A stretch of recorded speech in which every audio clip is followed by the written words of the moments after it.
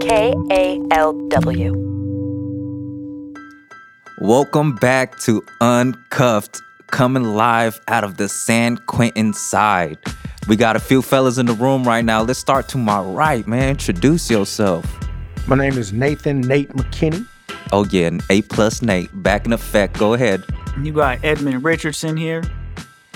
And Tommy Shakur Ross. Shakur Ross. And this is Ton Tran. I just want to say I love my job. God, we get to do what we love down here, really talking and really sharing experiences. And we here today for one of our greatest of all time, A+, golden standard, Nathan McKinney. Come on, y'all. Nate the Great. Nathan, everybody snap it up, snap it up, snap it up, snap it up, snap it up, snap it up, snap it up. Yeah. You received that? Nate, go ahead, man. I know you got some news for the people. Well, just recently, last month, as a matter of fact, about 30 days ago, I was found suitable. What does suitable mean? Hold on. Suitable means that I no longer present a risk to public safety, in terminology wise.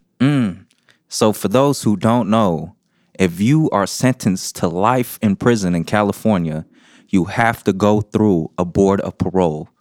And if you get found suitable, what that means is that you have a chance of coming home. Nate, tell us what the process looks like. I think that what most people can identify with, it's like the night before Christmas, if you're a kid, and you want a present. And that present to me is freedom and that suitability. And it's hard to sleep. It's hard to reconcile the peace of mind with the anxiety attacks that I was having, to use the I statement. I had to address issues that needed to be addressed, and I don't know how they were going to be received.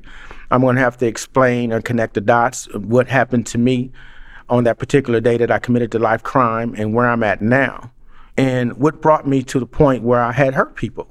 Was there any rituals or something that you did that night or that morning? Did you pray? Some people got their pocket Bible. Did you got anything shaking for you? I think that I was drawing on my support system. I have family members that were in my corner. They said they were praying for me, and it was evident that I had to pray for myself. Okay. But for the most part, it was just filled with the taboo, the unknown, not knowing what's going to happen. Is all this for naught? You know what I mean? But once again, I felt reassured by listening to people that were on my side. Absolutely. Man, just hearing Nate's story, what's coming up for y'all over here, man? I see Shakur shaking his head. Emmons looking lost like he always looks, So what's coming up for you, Shakur? I can definitely relate to his story, because I went to the board in 2016, and I got a 7-year denial. So I definitely can relate to the anxiety. I definitely can relate to sitting, in a holding cell and wait for them to call my name so I can go in with the anxiety and the not knowing, I like that a lot. Ed, what was coming up for you, man? Just hearing about Nate the Great having to take that Green Mile stroll, man. I think for me, just hearing his story, the anxiety that he was going through is transferring over to me. This is something that I'm gonna have to go through, and I feel like I have 30 years to life. I've only served 11 years of that, so I'm curious about you being 10, 11 years into your prison sentence. Did you ever think that something like this would happen to you? I mean, it was written that it was supposed to happen, but in all actuality, when you're that far out, you don't really think about it being a possibility. You just get on with the everyday life of serving your life sentence. You don't really think about it as much. It's like what they used to say when people get a lot of time, you get a Buck Rogers date. That means it's way in the future. So something that's way in the future, you see it as the abstract. It'll come, just like Santa Claus, you know what I mean? I heard he exists, but, I heard that exists, but, I can't see it. Yeah, what's coming up for me is the preparation process. So I know, there's a lot of things that go into preparing for board prep, right? Relapse prevention plans, parole plans, the risk assessment, jobs, transitional housing. So there's a lot of things that go into parole prep. What was that process like for you? It was arduous. It was hard. And so it's a process. We put in a lot of man hours into preparation, just getting ready to go present yourself, and you want to present yourself in the most positive light. So it's going to take more than just 15 minutes of preparation. It's years of preparation. Nate, this is Ton again, man. Nate, man, I'm feeling a lot of emotions just hearing you talk about this stuff, man, because I was here when you got the denial the other time when you went to board, and we was certain you was going home, And so my question to you, Nate, is knowing that the system essentially denied you twice. They did deny you twice and said you were not suitable. Like, what were your thoughts? Were these thoughts coming up for you when you were sitting in that boardroom of past failures? They not only was coming up, they were always in the back of my mind. They were the 700-pound gorilla in the room. You know what I mean? But besides people being very optimistic about what's going to happen to me, it's always, I look back in the room and there that gorilla is. You know what I mean? Yeah, he weighs a lot. You know what I mean? Because if you're ever attempted anything, if you have not been successful, you always have that particular doubt, but you can't let that overwhelm you. You have to keep going. You can't let the failures, you know what I mean, be the impediment to your success. How long was each denial, real quick? Well, my first denial was 5 years. Wow. And then after that, I got banged for 3. Yeah. And so it didn't feel very good at all. Yeah. It was deflating. Wow. It was humiliating, be on a personal level. And it's all the things that come along with not being successful. Yeah. But once again, I couldn't internalize it. I couldn't say that I was a failure. I couldn't say that I wasn't successful. I just had to find a way to overcome that. And that's why I just kept pressing on. Yeah, man. Like, even as you're speaking right now, Nate, like, what's coming up for me too is that there's a certain point when, like, hoping becomes a scary thing. Like, for me, I could speak from personally that I began getting scared to hope for freedom because of all the letdowns that I've experienced in my own fight for freedom. Like, you get so close sometimes and you're like, yes, it's gonna happen, and it doesn't. What this really bringing up for me, right, is that, we're talking a lot about like what we're experiencing. I know the letdowns that I've experienced, I know it killed my family.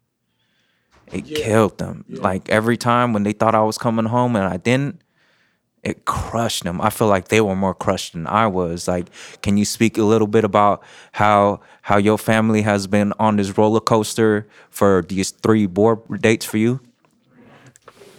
Yeah, that's the two-headed monster. The two-headed monster is they love you and they want you there. And to a certain extent, you want to circumvent, all the pain and anguish and denials. But what I found out to be true is the resiliency, of my family, because it's a sock in the stomach for them too. When you don't come home, they love you. They want you there. They want you present in their lives. They know that you have value. You know what I mean? And they want the world to know you have value. However, when that doesn't happen to them, they feel worse for me than me. I definitely hear you on that, Nate. Shakur, I know you've been denied at board a few times too, man. So, like, same question to you, Shakur. Like, how did your family take it? How did y'all cope through that? Like, how were you able to, like, continue to push? When I got on the phone and I told my fiance at the time, like, immediately she goes into tears. Some of the volunteers who I've worked with here as well, like, went into tears because they're here. They're able to see the work that we do, right, as individuals. Again, not just for the board, but for our own personal growth and development. So it definitely was a hard, experience, not only for me, but for my family as well. I've only seen my mother cry 3 times in my life. And that's when they broke in our house, when her auntie died, and when her mom died. And they said my mother cried. So that kind of moved me, My older sister cried and my younger sister cried. And it was kind of like a burden or relief for them. You know what I mean? That this will be coming to an end soon. You know, the pain and anguish and the absence of me being in their lives, not being present. And it made me feel good for a change, you know, to be able to reveal that news, because they were holding their breath when I called after I came back. And I called immediately, you know what I mean? Because I wanted to let them know, because they've been my biggest supporters, is my family, especially my youngest sister. And I just wanted to let them know that, you know, this burden and that I put them through, that I've caused, this pain that I've caused, is coming to an end. And we can turn the page and we can begin a new chapter in our lives. Yeah, for sure. This Edmund again. Some of the points that you guys were making is like, they don't see us on our day-to-day walk. They don't see how much work that we put in. But they want us to articulate it in a way that they can understand what we went through. Like, I know as a man that I've changed. I'm 35 years old. When I first got incarcerated, it was early 20s. I really didn't deal with like any childhood trauma, never really unpacked toxic relationships that I had, but I gained emotional intelligence. I gained this awareness. And one thing that I learned, you can walk the walk, but they don't care about that. They just want you to be able to talk it. And that's something that I didn't learn how to do. Even though I changed, I wasn't able to articulate how I changed, or this arc of transformation that they talk about. Listening to both of y'all talk about like your experiences going to board, like that's scary for me, because I don't talk like Nate. Like Nate to me is hella articulate. Like, he's able to express his emotions, what's coming up for him. He's able to unpack, like, what I see. He's able to put his trauma into words and make it relatable to someone else. And for me, that's scary. I don't know how to do that. I don't have that skill set. You just did. You just did it. Unbeknownst to you. But it's also like, I think guys,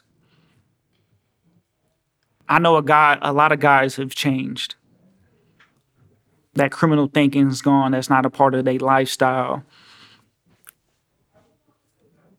What advice would you give somebody that has these insecurities, that are self-conscious about their abilities to articulate what they learned over the past 5-10 years of their incarceration? What advice would you give to them in preparing to go to board? Authenticity, speaking the truth. Speak your truth. Don't make it a rehearsed speech. You know, don't worry about the group talk, even though we get compelled to be digressive, you know, when we get in sticky situations, but just speak what's coming from your heart and what you know to be the truth, and people will receive that.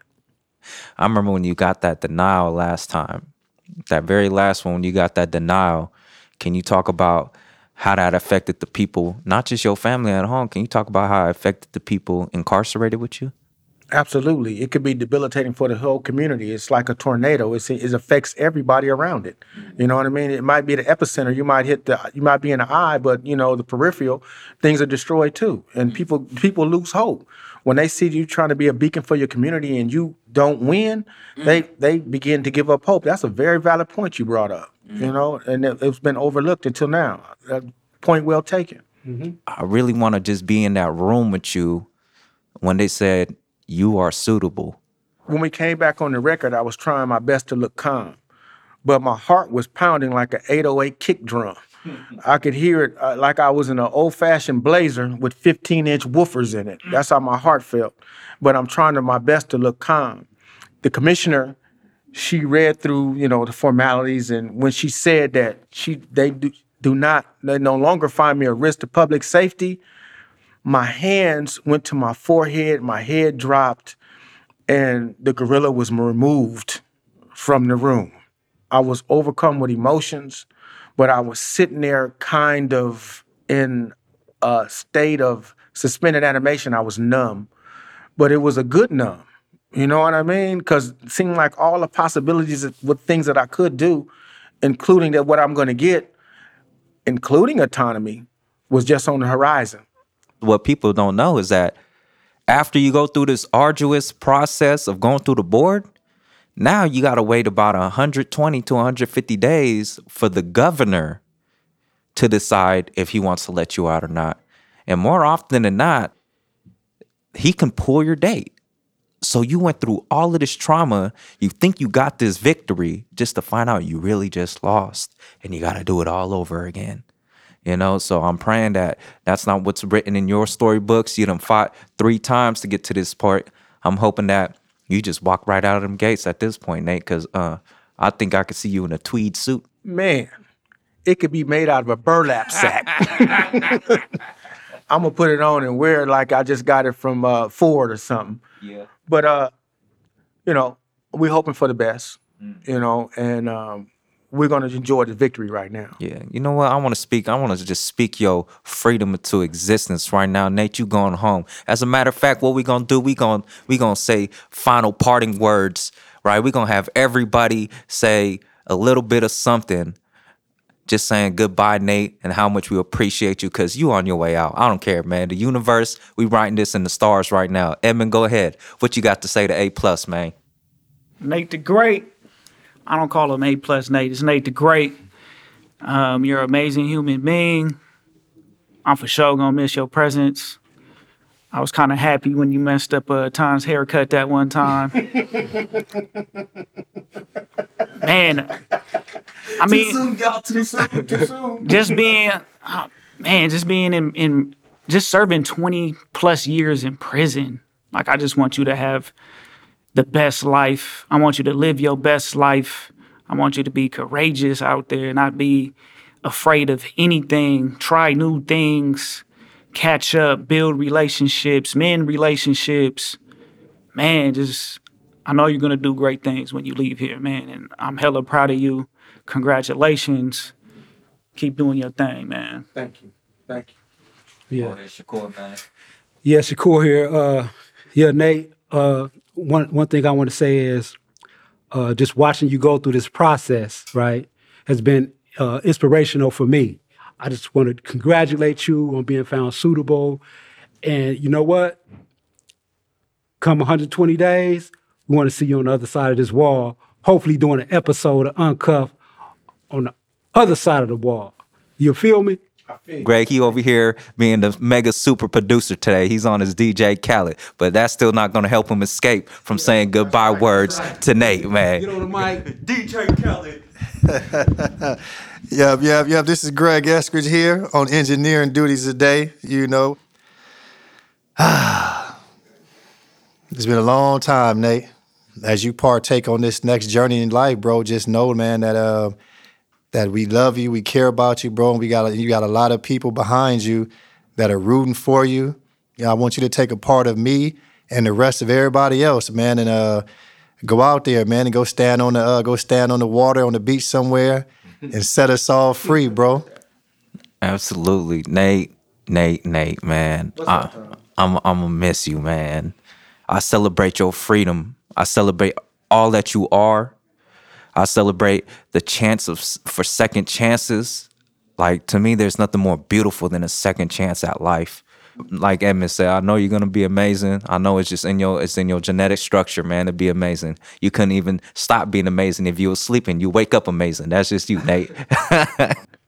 Thank you for that. I'm humble. Hey, Thank you. For those who can't see him right now, he glowing like new. Just want y'all to know that. Shine. Because y'all been holding this in, huh? It's about time you told the truth. Hey, we want your hair. Thank you. Hey, what's your last thoughts, man, before we check out, man?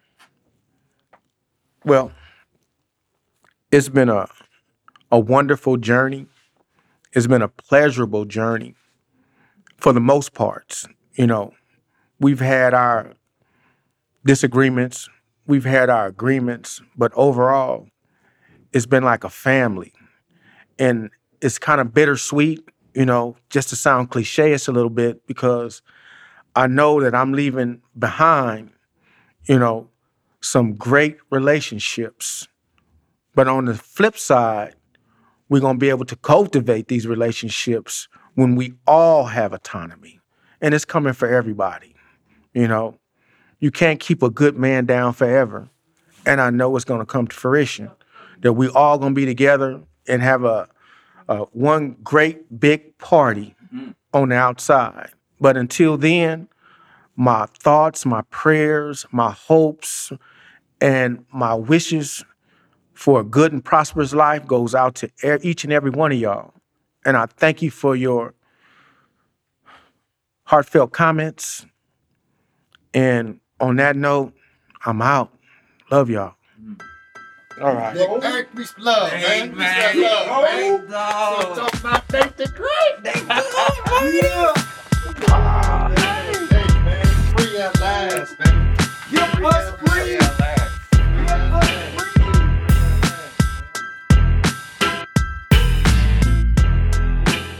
What's up, everyone? This is Edmund. Before I get started in the credits, I got a quick update. Since we recorded that conversation, Shakur Ross was also found suitable for parole and is hopefully headed home in early 2022. We'll check in with him about that in an upcoming episode coming out soon. You can find Uncuffed on KLW 91.7 in San Francisco or at weareuncuffed.org. Subscribe to Uncuffed in any podcast player. Thanks to the team at KLW Public Media, our sound designer Eric Maserati E. Abercrombie, Nina Ginsler-Debs, Angela Johnston, Andrew Stelzer, Ben Trefny, and Eli Wirtschafter. And thanks to David Jassy for our theme music. Uncuffed gets support from the Arts and Corrections Program, a partnership with the California Arts Council and the California Department of Corrections and Rehabilitation. All content recorded on this inside is approved by an information officer. Thanks for listening.